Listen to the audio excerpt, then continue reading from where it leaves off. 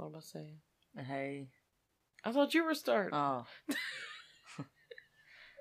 Hey, this is Shelby. And this is Courtney. And thanks for joining us today on All Things Macabre.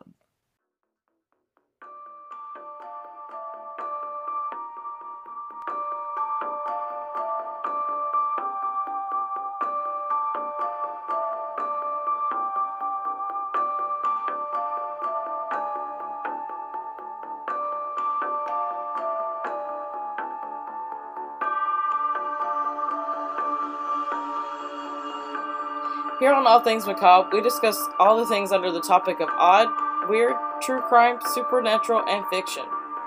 This podcast contains language and content that is not suitable for all listeners, so listener discretion is advised. If you find a topic we are discussing interesting, we encourage you to do some research on your own. You never know what you may learn. We are just a couple of old friends telling each other stories that we find interesting, And hoping that you'll enjoy and laugh along with us. through some stories that are weird, true, or fictional that will just make you say, what the fuck? And now, for the fun part.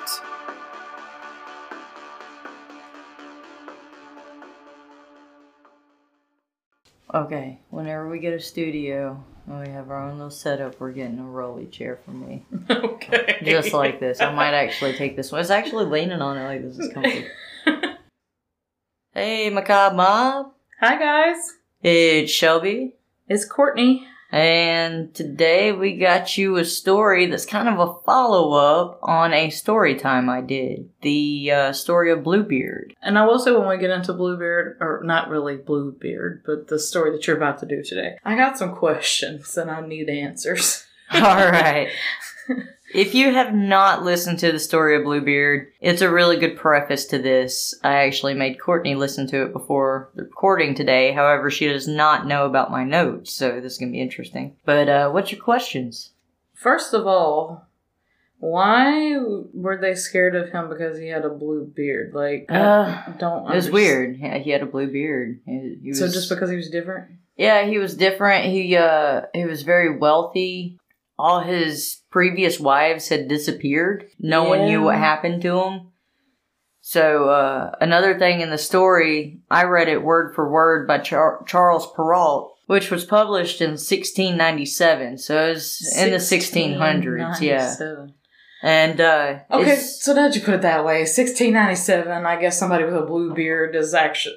Well, yeah, it's it not is like weird. today. I mean, today Yeah. it'd be like, oh man, I like that blue beard. Yeah, there's actually a dude I work with that he colors his beard. I don't know his name. He's up top. I don't have any idea anything about him, but I love his beard because he always has a different color. I think that's why, like, modern day brain me was like, what's the issue? But now that Yeah, you put but it yeah, no, into- this is way back. And then as the story went on, and, you know, you were talking about, you know, his wives were disappearing, and then what his current wife had discovered, and the shit she went through, I was just like, I was giving me anxiety. I ain't even gonna lie, you know, when she kept asking, I forgot the lady's name, you know, to see if her brothers were coming. Oh, Sister Anne? Sister Anne, yes. Yeah. I wanted to call her Mary for a minute. Oh, but no, it's Anne. Sister Anne. But yeah, whenever that was happening, I was just like, what was gonna happen? Yeah. You know, she was just like, I don't see nothing yet.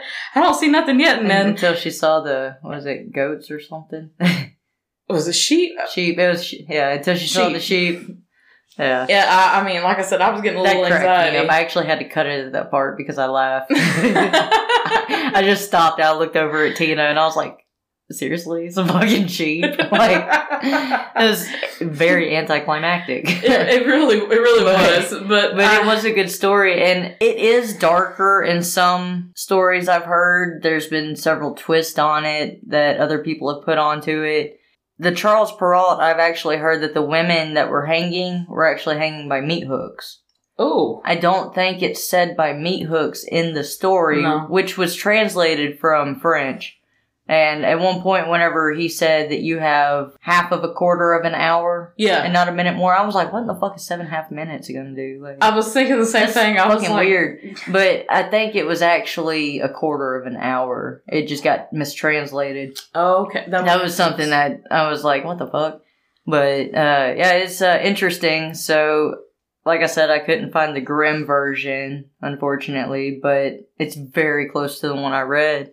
they do say that it is actually possibly based on a real guy. I was going to ask that. Yes. I was curious, which that was going to be one of my, my questions was, like the original story get inspiration from a real person, possibly, and then to keep it confidential, they just kind of like, or not really even confidential, but probably like telephone or, even like you said with it just changed being translated from different languages, like different things were added to it to where it comes to what it is now. And so I was curious if it was inspired by somebody because, they had to come up with the idea from somewhere. Yeah, absolutely. I think they did kind of take this story of this guy that I'm going to tell you about, and they kind of changed it up a little bit to fit the moral they were trying to portray with the story, which, again, the moral is supposedly obey what you're told and don't question things.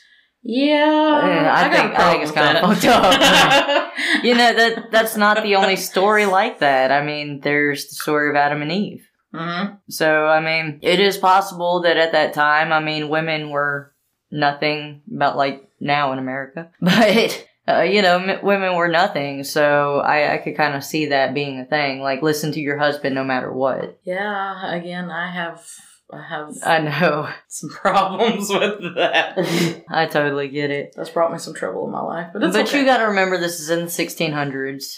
Late 1600s. Yes. And this story actually takes place in the 1400s. Okay. So, do you have any more questions before we jump into it? I'm good. All right. Well, this is Gilles de Rais. Gilles de Rais. Yes, he is French. He may or may not be the real Bluebeard. So, I'm interested. I'm curious. He was born around 1404 to 1405 in western France. It's unknown when, but possibly September, October of 1404 in the family castle. You know how stuff was back then. They didn't keep documents like they do today. It's just a rough ballpark estimate. Yeah. So in 1415, he was about 10, 11 years old. He was out hunting with his father. And they were hunting boar, at the time. They're in France. Like one does. Yeah. And a boar actually charged his father from behind. Gilles sat there just frozen in terror and just watched his father get torn apart. Oh, just shit. Completely torn apart by this wild boar. Oh, that escalated quickly.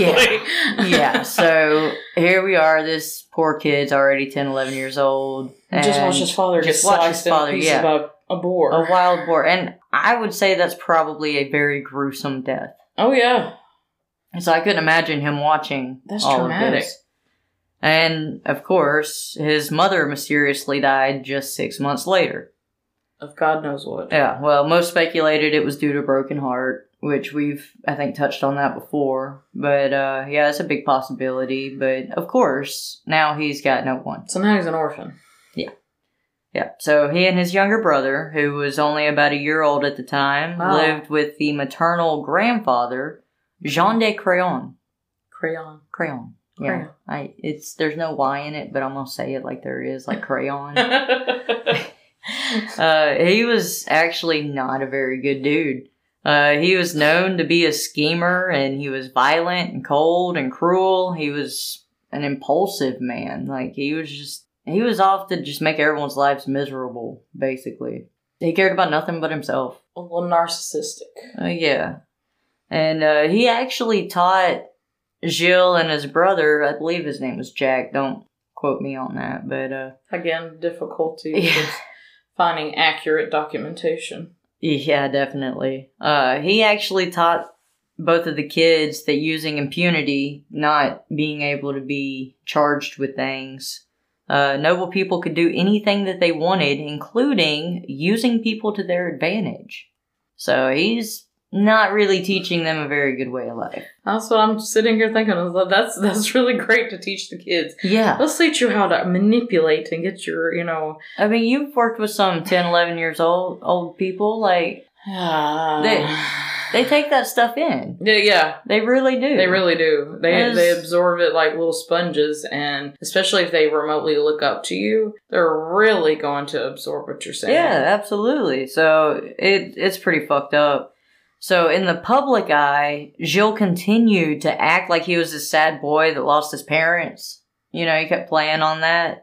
But behind closed doors, he was just as egotistical as Crayon was. Jean... sorry, I didn't mean to interrupt you, but I'm thinking it's more like a learned behavior in a way. It kind of is. He is being a modeled behavior in front of him, and he's being taught how to do it. So naturally, he's going to adapt to that and just naturally do it without thinking about it. Yeah, I mean, when his parents died, he was actually really advanced in, like, languages and arts, and he was really into that stuff. That's really all he did, was learn and practice arts. But once he was under Jean Crayon, Jean didn't care about that shit. So it just kind of went away, and he lost all of what he was himself. All of the good about him that he was necessarily and just taught. followed this asshole. Just, he put all the energy into something else. Yeah, and Jean Crayon, he would actually help feed that. He would actually, of course, he had servants create a court, and Gilles would be the king of that court that he would create, like playtime or whatever. Mm-hmm. And when his grandfather would leave, Gilles would beat and taunt his subjects. So he's obviously already learning this horrible shit, and he's playing it up in the streets like he's this poor kid. Like, it's not looking good. That's really scary. It is. So, Crayon attempted to arrange a marriage of Gilles at just 12 years old to a 4-year-old. Yeah. To a 4-year-old? To a 4-year-old. Yeah. She was one of the richest heiress in Normandy. I don't know what to say. The parents were pretty much the same way. They were super fucking offended. In fact, I think they actually told their guards that if he were to come back on their property to stab him through the heart with a sword. I mean, it's a 4-year-old girl. How you gonna marry someone off at 4 years old? You barely walking and talking. That's what I was like, you can't, you... Not even Game of Thrones married them off till they were at least 9. 4. Oh my god. But it was because she was one of the richest. She was rich. Yeah. So, what an ass. Yeah. When his plan failed, he attempted again, without success, to marry him to the niece of the Duke of Brittany. And Crayon did get him married to Catherine de Thors of Brittany on November 30th, 1420, which she was the heiress of La Vendée and Poitou. Well, I say that they got married. Actually, she was kidnapped. Oh my god. Yeah, there's really not a whole lot of happy in this story. That's... Jesus. Yeah, while she was out riding her horse one day, Jean Crayon and like a little gang of his thugs kidnapped her. Gang of his thugs. Yeah. Oh my god. Yeah. This poor little girl's just out just doing whatever you do, and it's just wow. Yeah, and her dad actually just recently died or had just died after it happened or something. So she was actually an easy target because there was no man in her life to protect her. Yeah, so Jean took her and Gilles to a monastery where they were both forced to be married. You heard that, right? They were both forced to be married. Yes. Yeah. Her family, obviously, didn't approve of the marriage whatsoever. In fact, it was later found out that they were fourth cousins. And contrary to popular belief, still back in the 1400s, incest was not okay. I didn't know that, but... No matter what Game of Thrones makes Yeah, no matter... Well, no, if you actually think about it in Game of Thrones, even they thought that they were nasty. True. Yeah. So... Yeah. No, incest was not okay. So, yeah, I don't think there was anything ever really done about that, though. Did you get divorced back then? I don't know if you got divorced or you just killed them. I'll keep my mouth shut. I'm not gonna. I think you could separate, but I'm not really sure of how all that was. Because the church gets involved in all that stuff. And stuff. Yeah. When the family was kind of going off about Jean taking her, he fought back, telling the family that, well, you don't be like that. I'll just get rid of her by putting her in a sack and throwing her off in the water. What? Yeah, like what the fuck, dude? He just don't give a fuck. It's. Yeah. I kidnap her, I force her to marry her fourth cousin, and then her parents get pissed, and I'm like, well, I don't give a shit what you think, because I'm just gonna throw her in a bag and toss her into the river. Yeah, like she's just trash. Like, oh, this is such a big deal for you. This ain't shit for me. So it's fucked up. And neither Catherine nor Gilles were happy with the marriage. It was actually, I don't know, I couldn't find a whole lot on it, but it was thought that he might actually be gay. I was just about to say that. Yeah. I was literally going to say that. He had very little interest in her. Okay. Very little. Well, I mean, he's also a kid too, so... He is. He's only like fucking 12. I mean, about that time, you're still kind of like girls have cooties type thing. Yeah, I mean, Jaden's not even 14. He's just now talking to girls and he's still embarrassed as fuck to talk about it, you know? But they did have a kid. They had a daughter about 9 years later. I kind of feel like that might have been a forced thing. I was just about to say that. There's nothing that really said. But, yeah. My gut is going with it was forced. Yeah. And they were probably threatened. There's no telling what they were told. I'm sure they were. Especially with Jean Crayon. You know? I mean, that's how you carry on the family name. The family name, you know, so you have to. Was it a boy or a girl? It was a girl. Girl. Yeah, but they didn't try for a boy, so I don't know. I mean, he wasn't a king or anything. Okay. He did grow up in a castle, but he wasn't like a king or anything. Okay, so it was just still needing, they had to have some type of offspring. Yeah. To carry on something. I guess to kind of legitimate their marriage. I didn't even think about that, but yeah, you're right. Yeah. So, Gilles had already inherited extensive lands from both his father and his grandfather, but when he married Catherine, he married a rich heiress and kept a more lavish court than a king showing off his wealth. So, okay. He had decorations everywhere. He had a large amount of servants and heralds and priests. I mean, I'm not talking about just like these giant mirrors like it's talking about like in the story or anything. Mm-hmm. Like it's talking about these giant mirrors that are golden, basically, you could see from head to toe.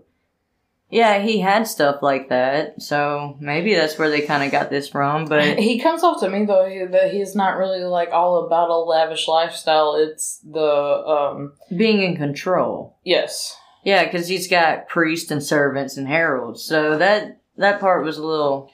It's more or less like, I'm not going to show off my wealth by having all these flashy materialistic things. I'm going to show my wealth by how many physical bodies I can own and boss around. Yeah, but you got to think, too, he's still young at this point. True. So, I mean, I guess you would kind of have to have someone help take care of you. Yeah, I mean, yeah. And if that's how you grow up, I mean, you got to think about that, too.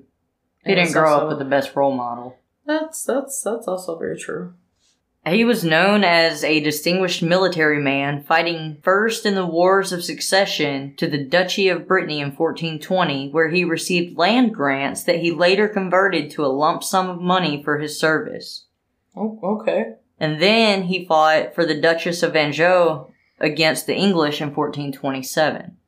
Now, this is the part that kind of surprised me. He was even assigned to the Joan of Arc's guard and fought several battles at her side, including the relief of Orleans in 1429. And he remained a special guard of hers until she was captured in the attack on Paris. I've heard of Joan of Arc. Mm-hmm. I had no idea who she was. I knew she was like some patron saint or something. I didn't really know, so I had to dig in a little bit. That's exactly what she is. She is a patron saint of France who is honored as a defender of the French nation. Defender of the French nation? Yeah. She was actually a military leader who was known for transcending the gender role and gaining recognition as the savior of France. Huh. Something that I don't have in my notes that I just remember is, at the age of 17, I believe, she marched into the king's court and demanded have control of the army because she could do something. And after failed attempt after failed attempt, he finally said, fuck it, alright, go for it. And she saved France. Wow. Yeah. This little young bitch that she's just a woman, don't know anything. That's what I want to know. Like, what? Because... You would think that we would hear a lot more about her, but, you know, I'm not going to go down that rabbit hole. Well, this might help you. She was actually put on trial for heresy and blasphemy for wearing men's clothing and other things such as witchcraft, because she was able to talk to God. Okay. And that's one of the things she said at that young age was that God had told her how to do this. Okay. So, because she talks to God, you know, if you're a man that talks to God, you're a prophet. If you're a woman that talks to God, you're a fucking witch. Yeah. So, okay. There's that. And they even had her sign a document after her sentencing, after she had gotten captured and all that, that she would agree to not bear arms or wear men's clothing. Yeah. But she saved France. Now, this is the English, I believe, doing this to her. Oh, okay. Because this, I think, is fucked up, too. I think I've got it just a little bit later in here. She was a very big supporter of King Charles VII becoming the king. Okay. There was an ongoing fight about who should succeed in the king line, and she was a big supporter of that, and so was Gilles de Rais. So they went together to help the consecration of it. After he became king and she got taken in Paris, they just turned their back. The only person that tried to help her was Gilles de Rais. Really? Yes. So the king, even though she helped him get that position, didn't give two fucks. Said that he was actually intimidated by her. That's all you got to say. Yeah. Ultimately, she was executed about the age of 19 or so. Wow. So not very long. She did all this and she was only 19? Yes. And, of course, she was tied to a tall pillar and burned alive. Wow. Yes. Wow. After all of that. Yes. All of that. Yes. And the king couldn't just say, yeah, give us her back and we'll give you something else. Like, you couldn't work with them to try to save her? No, of course not, because he was intimidated. I think we might have to do an episode on her one day. I was going to ask that. Because there's a lot of research I wanted to get into, but it was going to make this episode way too long. So I'd really like to get into that. Interesting. So I'll just skip a little bit around here on my notes, because I kind of already told you some of it from memory. But they went together to go help him become king, to secure his... Not really secure his position in line, but just to make the current succession go correctly. Okay. Basically. So after all that happened and he ended up becoming king, Gilles actually became the marshal of the French army after all that they had done to beat back the English during those wars. Do you happen to know how old he is at this time? Because if she was like 19, I want to say at this time he is about 20. Okay. I want to say I remember somewhere in here he's about 2021. 2021. He's not older than 23. I know that. Okay. So he's around the same age as Joan of Arc? Yeah. And contrary to popular belief, they are one of those couples that you see go through thick and thin and become best of friends, even though their genders are opposite. They go to show that you can be best friends and nothing more. That's a really, really controversial thing nowadays. It is. It is possible. It can happen. It is. It's rare. I won't lie. It is rare, but it is possible. It can happen. He was also the commander in the Royal Army and was considered a brave heart of the war front during the 100 Years' War. So he was actually born in the 100 Years' War and continued fighting it through the end of the war. That's deep in a way. It is. It's kind of like kind of full circle in a way. It kind of is. Very interesting. Before Joan of Arc was captured, his grandfather died. You know, the one that raised him, the asshole, Crayon? Yeah, he died, and it made him really bitter, yet it made him even more wealthy. Then, whenever Joan of Arc was captured, he was really the only one that was supporting trying to save her and rescue her from that. And he had actually tried to lead several rescue attempts, but they all failed because no one would have his back. Of course. So that's whenever he felt like, you know, you're just stabbing us both in the back, and then she ended up dying. He lost the shit. I mean, I would too. I really would, because if there was this one person that I knew didn't need to be in this certain situation, and if I tried to get them out of that situation and kept failing, and then they ended up especially dying. Whenever you've got someone that has power telling you, no, I'm not worried about it. Yes. And then they end up dying, and it's just like, what the fuck? That's your best friend. That's your war buddy. I did all this for nothing? Yeah. Like, I mean... Just to be stabbed in the back. Just to be stabbed in the back. And, I mean, it just goes to show that nothing has really changed over the years. No, it really hasn't. So, again, after Joan died, he quit the army. Well, it's been said that King Charles VII honorably discharged him for changing his behavior, which, again, he had 2 very traumatic deaths back to back. Mm-hmm. During battles, you know, he was known as this brave warrior. Mm-hmm. Like, he was always on the front of the line, ready to go. He actually got to where he would send his brothers out in place of him on the battlefield. I mean, I don't blame him. His younger brother, yeah. He's like 10 years younger than him. But, yeah. That was the one that was won whenever their parents died. Okay, yeah. But, yeah, I don't blame him either. I mean, the army just failed you. Yeah.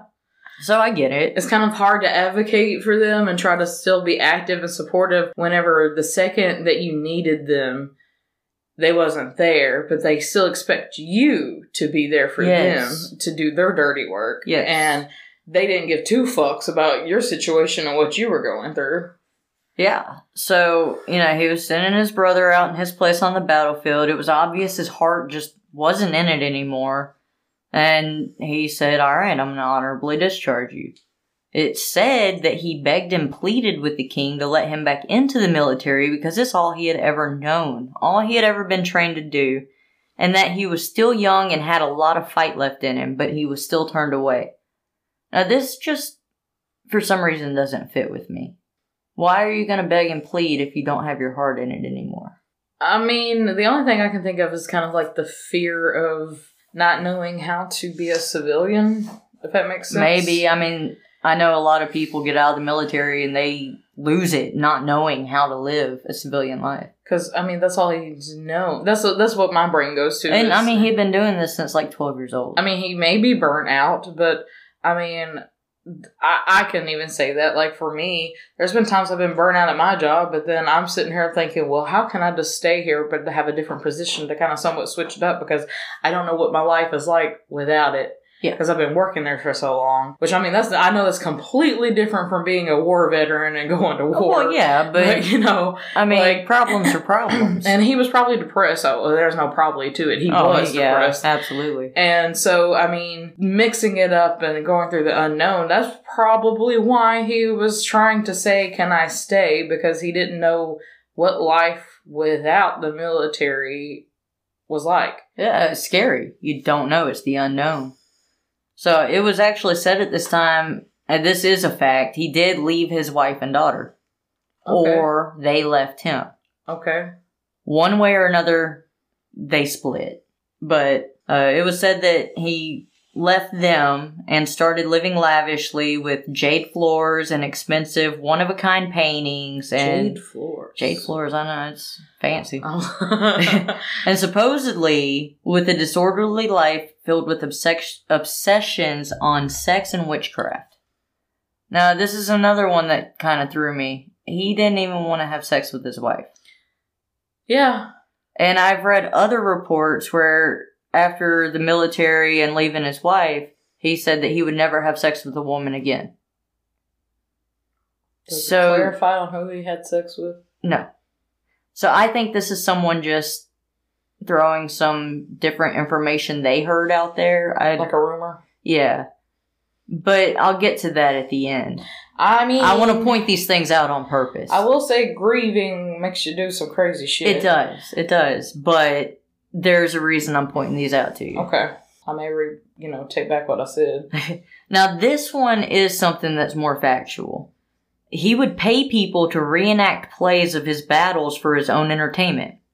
And it would call for over like 500 actors. He would advertise free unlimited buffets. And that would be just to get more people to come see these plays of his great events in battle. So he's just reliving all the... Yeah. But hear me out. He's doing this with this little town here. He's hiring actors. He's got to have costumes. So he's hiring tailors. Mm-hmm. He's hiring caterers. Mm-hmm. He's hiring all these people. He's providing jobs. Yeah. So the people love him. Of course. And not only that, when he's having these plays, they're free. and everyone who comes gets a free meal. So he's providing food for them too. So this guy's a fucking hero to them. Keep that in mind too. Okay. But whenever you see it that way, you don't think about the other side. His family became worried about his frivolous spending. Because he actually had to sell a portion of his property, and they decided to get a decree from the king in 1435 that would restrain him from being able to sell or mortgage the rest of his lands. That's where my brain was going whenever you were talking about, Yeah. Like, he was doing all these lavish things and hiring all these people and doing the reenactments. I was sitting there thinking, where's all this money coming from? Because, I know you're rich, but eventually... It runs out. And so I'm thinking, how does he keep us going? So you were answering So this is exactly why they got a decree from the king to protect the family fortune. Okay, so he wouldn't spend it all. Which the king agreed to and denounced Gilles. So now he feels like, now you've denounced me. What the fuck? Like, I was this hero and now you're denouncing me? Because he just went on a spending spree. Yeah, and like I said, the people of the area felt like he was a hero and someone that would choose to share his wealth with the poor and help provide food and jobs and stuff. And the family and the king thought he was just burning through money. Mm-hmm. Everyone else in the family had worked hard and saved up and all this shit. And no wonder why they were pissed then. Yeah. So he actually even built his own church. Yeah. It was the Chapel of Holy Innocents. Chapel of Holy Innocents. Yep. And that's actually named after the massacre of the innocents in the book of Matthew, where King Herod orders the slaughter of the children in the city. You know where this is going now. Mm-hmm.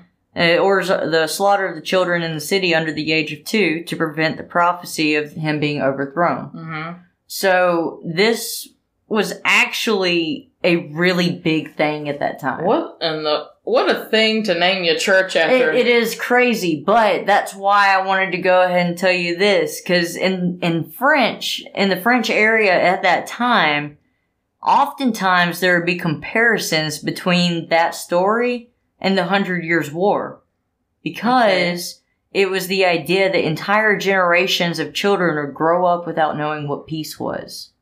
So it does make sense. It's a long shot, but it makes sense. I get it. But you gotta think this is in the 1400s, too. I mean, that's a lot to take in. It is. But remember, it's named after the story in the Bible of all the kids being killed. Mm-hmm. Just remember that.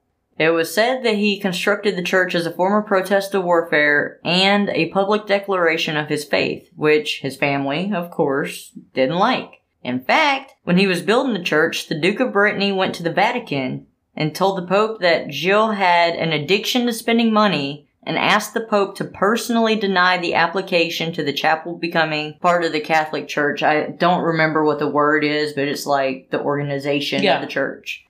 Sorry, I'm not Catholic. They got the Pope involved. Shit. Yeah, they got the Pope involved. And the Pope agreed. So, even the Pope is like, alright, yeah, I don't want him doing this. So, Gilles said, alright, well, I'm gonna finish it anyway. Okay. So he finished it anyway, even though he wouldn't be allowed to have a real Catholic priest there. Since he couldn't have a real priest because the Pope said no, he made his own vestments and shit, like the whole robe thing and everything. Mm-hmm. And he officiated Mass himself. And he handpicked a choir boy. Yeah. I don't know why that was such a big deal, but it was in there, so I threw it in there. He's just like, fuck y'all, I'm gonna do I'm gonna do a whole fucking church. I don't care what you say. Oh my God. Yeah. And you gotta remember, again, this is 1400s. Impersonating a priest was a big fucking deal. Yeah. It was a big deal. It was borderline blasphemous. I didn't even think about it being looked at as impersonating. Yeah. But and you can be killed for blasphemy. Yeah. So. He's walking on some thin ice. Yeah. It was another slap in the face to the king and the church, saying that he had just as much power and no one could stop him. Ooh. Yeah, and if you think about it, that's exactly what he did. He's like, you say I can't have this? I'm gonna do it any damn way. Fuck yeah, y'all. I got it. I'm gonna hold Mass myself since you won't help. Jeez. Did anybody come to that church? I imagine so. It said he handpicked a choir boy. Yeah, I guess somebody. Yeah, but you gotta think, too. Look at all his little following of people. True, he did have a little cult following going on. Yeah, basically. So at this time, his family met with the King of France, and they begged for a royal decree to keep anyone in France from doing business or entering into any kind of contract with Gilles, claiming they were terrified that he would spend every penny he had. As he would. Yeah, it seems like he would. But, of course, the king agreed and appointed the Duke of Brittany to take control over Gilles' estate and wealth. And it's just ironic that it happens to be the Duke of Brittany, because I think about Britney Spears having her shit taken control of. Yeah, the conservative shit. Yeah, it's a little fucked up. And, of course, true to that story, the Duke kept Gilles from being able to spend a single penny, and informed him that he was in debt and broke and wouldn't be able to sell anything off and wouldn't be able to pay it off. I bet that was a huge wake-up call for him. I mean, I'm sure it pissed him off, because, I mean, could you imagine just going from having all this lavish things and all this money to do whatever the hell you want to having somebody telling you that you can't spend anything? Yeah, no. Oh, I bet he was pissed. Yeah. And it was actually maybe no better than being a peasant. Yeah. Yeah. Only peasants had family. He didn't even have that. Yeah, because he left his wife and kids. Yeah, so he didn't have shit. Nothing. I would have lost my damn mind. I get it. Gilles actually later learned that one of his favorite castles that the Duke had sold was being guarded by a Catholic clergyman, and no one was living in it, and that just sent him into a fit of rage. He was like, at this point, this motherfucking castle is empty. It's one of my favorite castles. I ain't gonna stand for this shit anymore. He was done. Do you blame him? I mean, not really. But then again, I'm also thinking, well, you kind of brought this on yourself. Well, yeah. Yeah, but I mean, he didn't have the support that I feel like he needed during some really hard times. True. I mean... So I can see how the system failed him and turned him into this. That's also very true. I mean, yeah, I also had to look at all the shit that he experienced prior to all this. So, I mean... Yeah. You're right, because he didn't really have all the support that he needed. And if he would have been, like, from the get-go when his parents passed away, and if he would have went with a, how do I phrase this, a more capable adult than what he was more rational. Yes. Yeah. Then he wouldn't be in the position that he's in now. That's very possible. So, with all this, he decided to come up with a plan where he would sneak into the castle at night and kidnap the priest. Of course. Yeah, great idea, right? So, of course... Of all people, the priest? Yeah, the priest. The fucking priest. So, of course, the priest tried to fight back, causing Gilles to beat him until he agreed to go with him and give him the keys to the castle. So now, he didn't just kidnap a priest, he beat a fucking priest. This is the 1400s. That's a big fucking no-no. That's a heinous crime. I don't know what to say. That's what the noble families thought. It shocked them. They were like, what the fuck? Of all things. You just kidnapped and beat a fucking priest? Oh. Like, what the fuck have you done? What are you doing? So, obviously, it shocked the noble families, and it showed the others that he wouldn't go down without a fight. And he was so famous and powerful that he could do virtually anything and get away with it. So my question is, why didn't they just kind of like strip him of his notoriety and his fame and fortune and shit? They basically did, but... He continued to do his bullshit anyway because of his little cult following? Well, yeah. The community around him saw him as nothing less than a hero. So... One hell of a hero to sit here and kidnap and beat the shit out of a priest. Yeah, well, they thought but they thought he was done wrong. You gotta think, they're seeing it from his point of view only. Because he's groomed because them. he's a hero and to them, yeah. Okay, yeah, I'm following that. And the noble families noticed this, and they were like, fuck, man, like, this could be a problem. He could raise his own army and try to overthrow us. Like, this really could be a problem.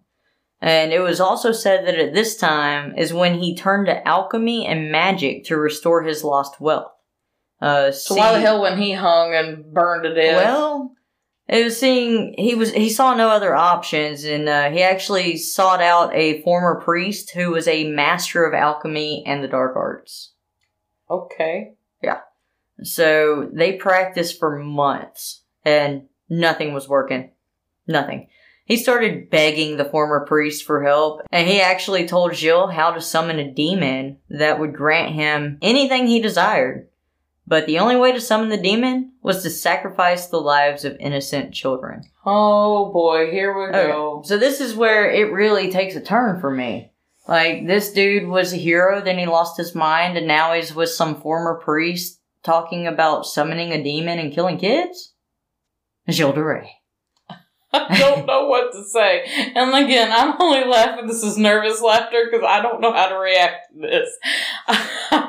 I'm uncomfortable. Yeah, well, I bet these people were uncomfortable too. Oh my god. So now I see why you brought up the church thing. Yes. Because, of course, you have to sacrifice children to... Innocent. Yeah. Oh my so god. you had the Church of Holy Innocence, yeah. Oh my god. He and that priest, the former priest, he's not a priest anymore, the master of the dark arts and shit, they wandered into the countryside of Orleans, and during the night they searched for children. The priest would try to find one, or former priest would try to find one, and then Gilles just got in the window and took him. Yeah. So he abducted the first young boy, tying him up and taking him back to his castle. Oh, God. Yeah. He threw him to the floor and stabbed him through the heart with the same blade that he used during the time in the military to help the French fight back the English. So he's using this blade that used to be used for these great heroic deeds To kill a kid. to kill this innocent child. So obviously the ritual was performed, and guess what? Nothing happened. Nothing happened. No demon. Nothing. He didn't lose his body or lose an arm or a leg and had to have it replaced with metal. It was no Full Metal Alphonse thing. There was no Alphonse or Edward. Unfortunately, no. I had to put something in there because that was a lot. This whole thing is a lot. Oh boy. Jesus Christ. I was not ready for this. Yeah, I told you it was good. Alright, you ready? Yes. Alright, so since nothing happened, did he give up? No. No, he decided to try again. So he traveled around France to find the most beautiful children he could find. Usually small boys. Gacy vibes? Yeah. I mean, they were a little younger than Gacy vibes, but still Gacy vibes. One of his favorite methods to obtain children was to actually go to peasant family doors and tell them that he was impressed with their son and would like to take him back to his castle to be his personal squire and eventually a knight. And back then, though, that was like a big deal. It was a big deal. Something in that day would have been a huge fucking honor. Right. So, again, kind of Gacy vibes. I'll give you a job, give you a better way of life. Yeah. I'm just throwing that out there. I wouldn't say a Gacy fan. I'm intrigued by his fucked upness. Fuck it, man. Disrespectfully. Yeah, no, all of them, definitely. But I am intrigued with him, and I don't think he was working alone, but we'll get into that later on. Oh, boy. Yeah, that's a whole fucking rabbit hole for me, man. We're gonna have to do famous people we have rabbit holes on. So, back to Gilles de Rais. After the first 3 times that he failed to summon the demon, he gave up on money and summoning a demon. That was quick, right? I feel like there's more to come. Well, yeah, because it came fun to him and started to torture the boys. Oh my god. Yeah. So he gave up on the demon and money and said, you know what, I like killing these little boys better. It was said that he would hang the children up on meat hooks. Remember the meat hooks from My back. I know, that spinal tap hurts, don't it? Or I guess not the spinal catheter. This is more serious. But he would hang them up on meat hooks and display them to his guests, which were usually, I believe, more boys, asking them which they thought was the most beautiful. What? Yeah, and sometimes he would remove them from the hooks and hold them and pat their heads and comfort them and all that shit just to put them right back on the fucking hook. That was straight torture. What the fuck? So, this led back to where I guess they got part of the story where the women were hanged up that closet. Uh-huh. I think this is another part of it here. Oh, my God. Yeah. The ones that he wouldn't remove from the hooks and do that bullshit to, he would just decapitate them. Put their heads up on a pike. After the guest left, he was accused of raping them either before stabbing them or after, because they would put up less of a fight if they were dead.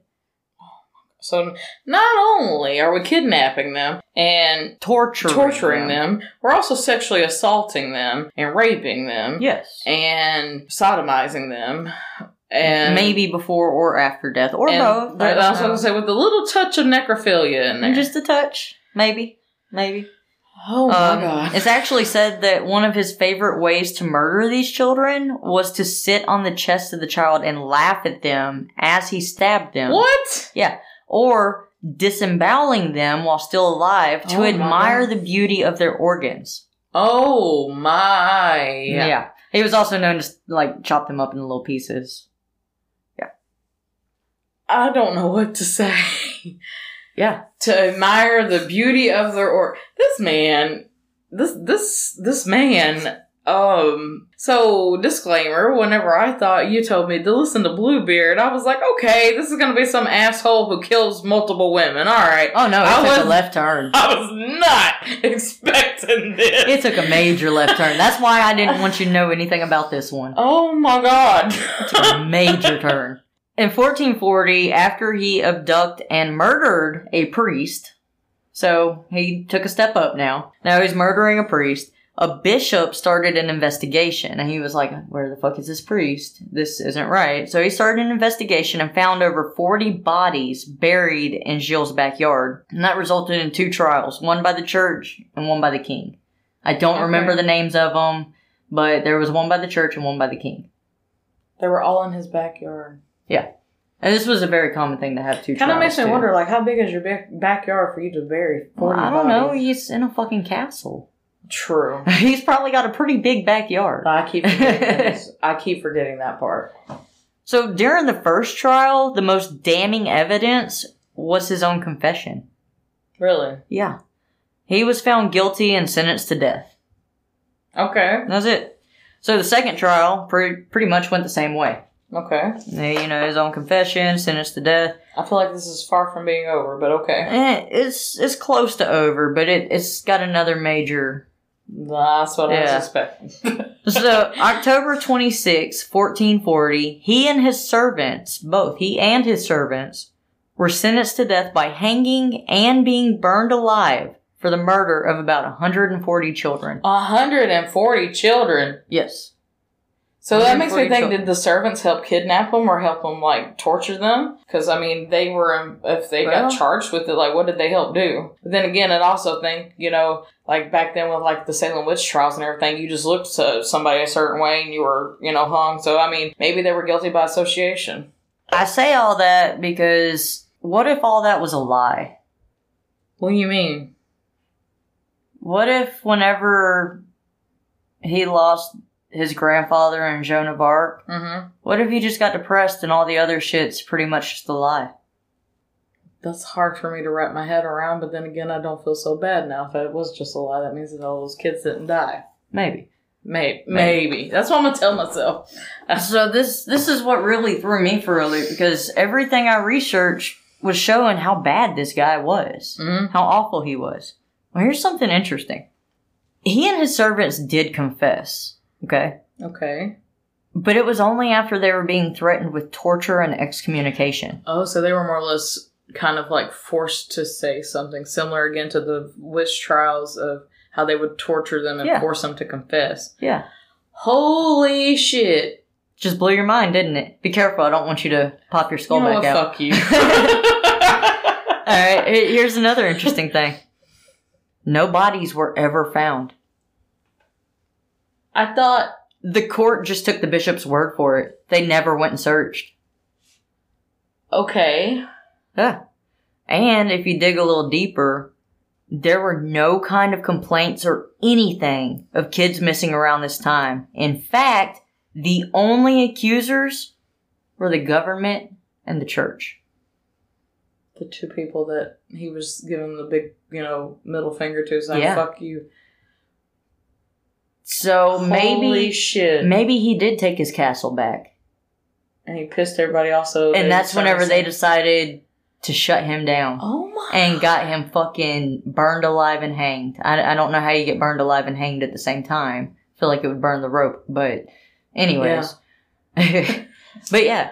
So, another thing, he was doing alchemy and dark arts and all this shit, right? Yeah. This was actually not revealed for a very long time. He was given a Christian burial. Really? What church is going to give you a Christian burial if they think that you're in the dark arts? Yeah. None. Zero. Yeah. So, Bluebeard may just be people that have power just fucking people over. America. I'm not going to comment on that. What? Yeah. So actually, this is something that'll make you feel a lot better. In 1992, a court of France reheld a trial officially exonerating him. Really? Yes. So he is actually exonerated. And I did not know that until I really got into the research on this. Uh-huh. This is part of what Jamie was telling me to do. He was telling me not just to do Bluebeard, but to do Gilles de Rais. And I'm really glad he did, because this is fucking crazy. Yeah. Yeah. But who knows if it's true or not. So that leads me to believe that 200 years later, when the story was really coming about and becoming kind of established in the print, maybe they just took it and switched it up a little bit as a tale, just warning people. It's very possible. Very, very possible. Sometimes maybe you just need to stay to yourself. I'm all for that, but I mean... So maybe we cracked some kind of huge conspiracy up in... I mean, obviously this was a conspiracy back then. Wow. But, yeah. I was not expecting that. Yeah. I'm in a little bit of shock right now. Yeah. And Gilles de Rais has actually become really famous, not just as Bluebeard. I don't know if he's actually got a tie to Bluebeard. Like I said, it's fitting in some ways, but he might have been gay, and if he wasn't, he obviously didn't seem to have a thing for women. Right. So... I mean, he could just been asexual. They could have changed it to be from kids to women to try to get women to listen to their husbands or whatever. Well, thank you. Who'd you say, Jamie? Yes, Jamie. Jamie, for that recommendation. I mean, okay, I mean, I think you and I had talked about eventually us like doing video recordings of this, but if you guys could have seen my face during this, we've got to get a camera on us.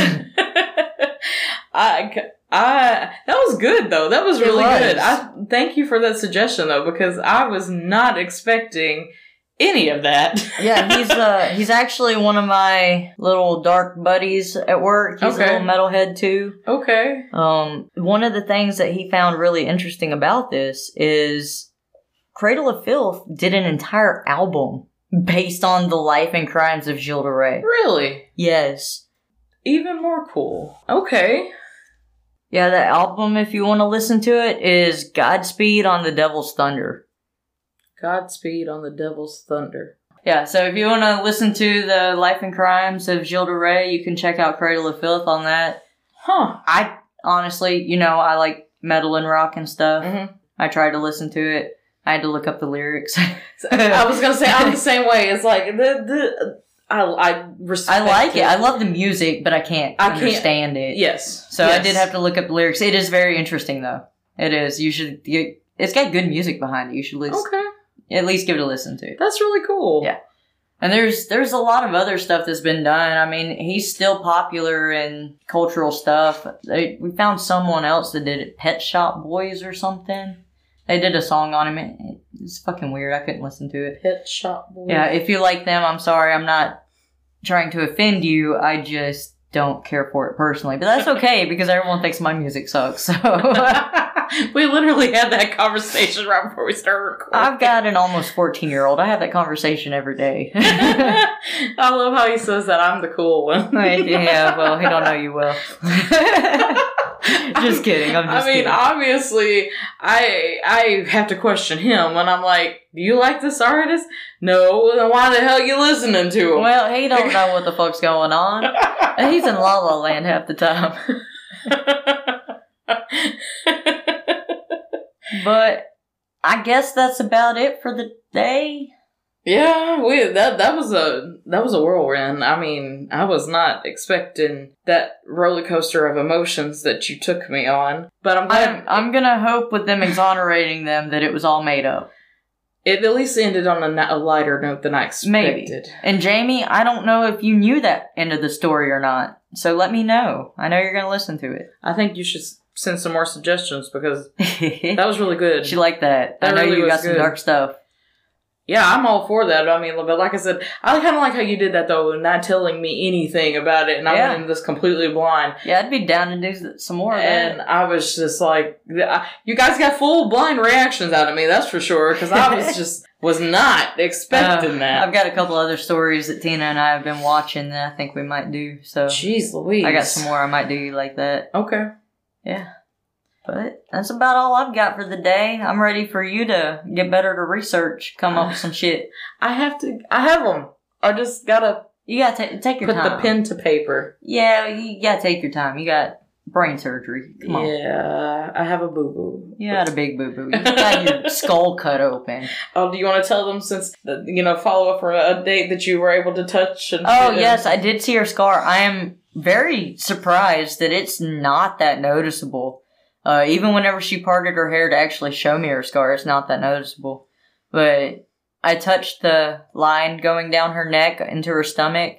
It's fucking weird. It's like if your blood pressure's really high and your veins sticking out on your neck, it kind of rolls like that in your finger. It feels a lot like that. It's weird as fuck. Knowing that it's a tube. Mm-hmm. Mm-hmm. Ugh.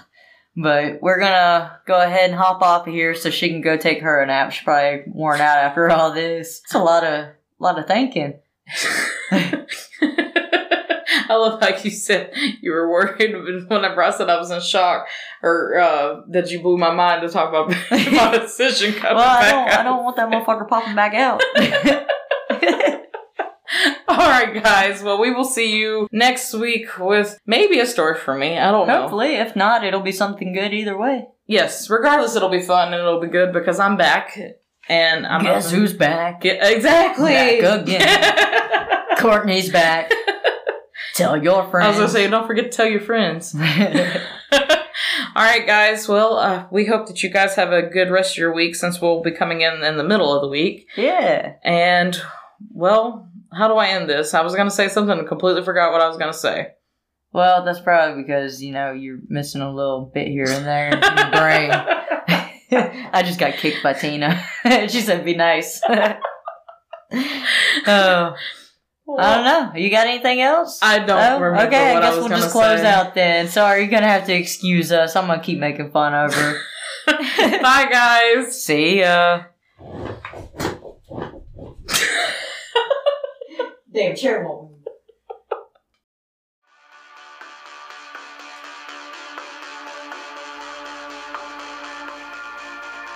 All research is done by Shelby Hutchins, Courtney Pylant, and Tina Collins. A special thanks to Tina Collins for managing us, and we are a lot to manage.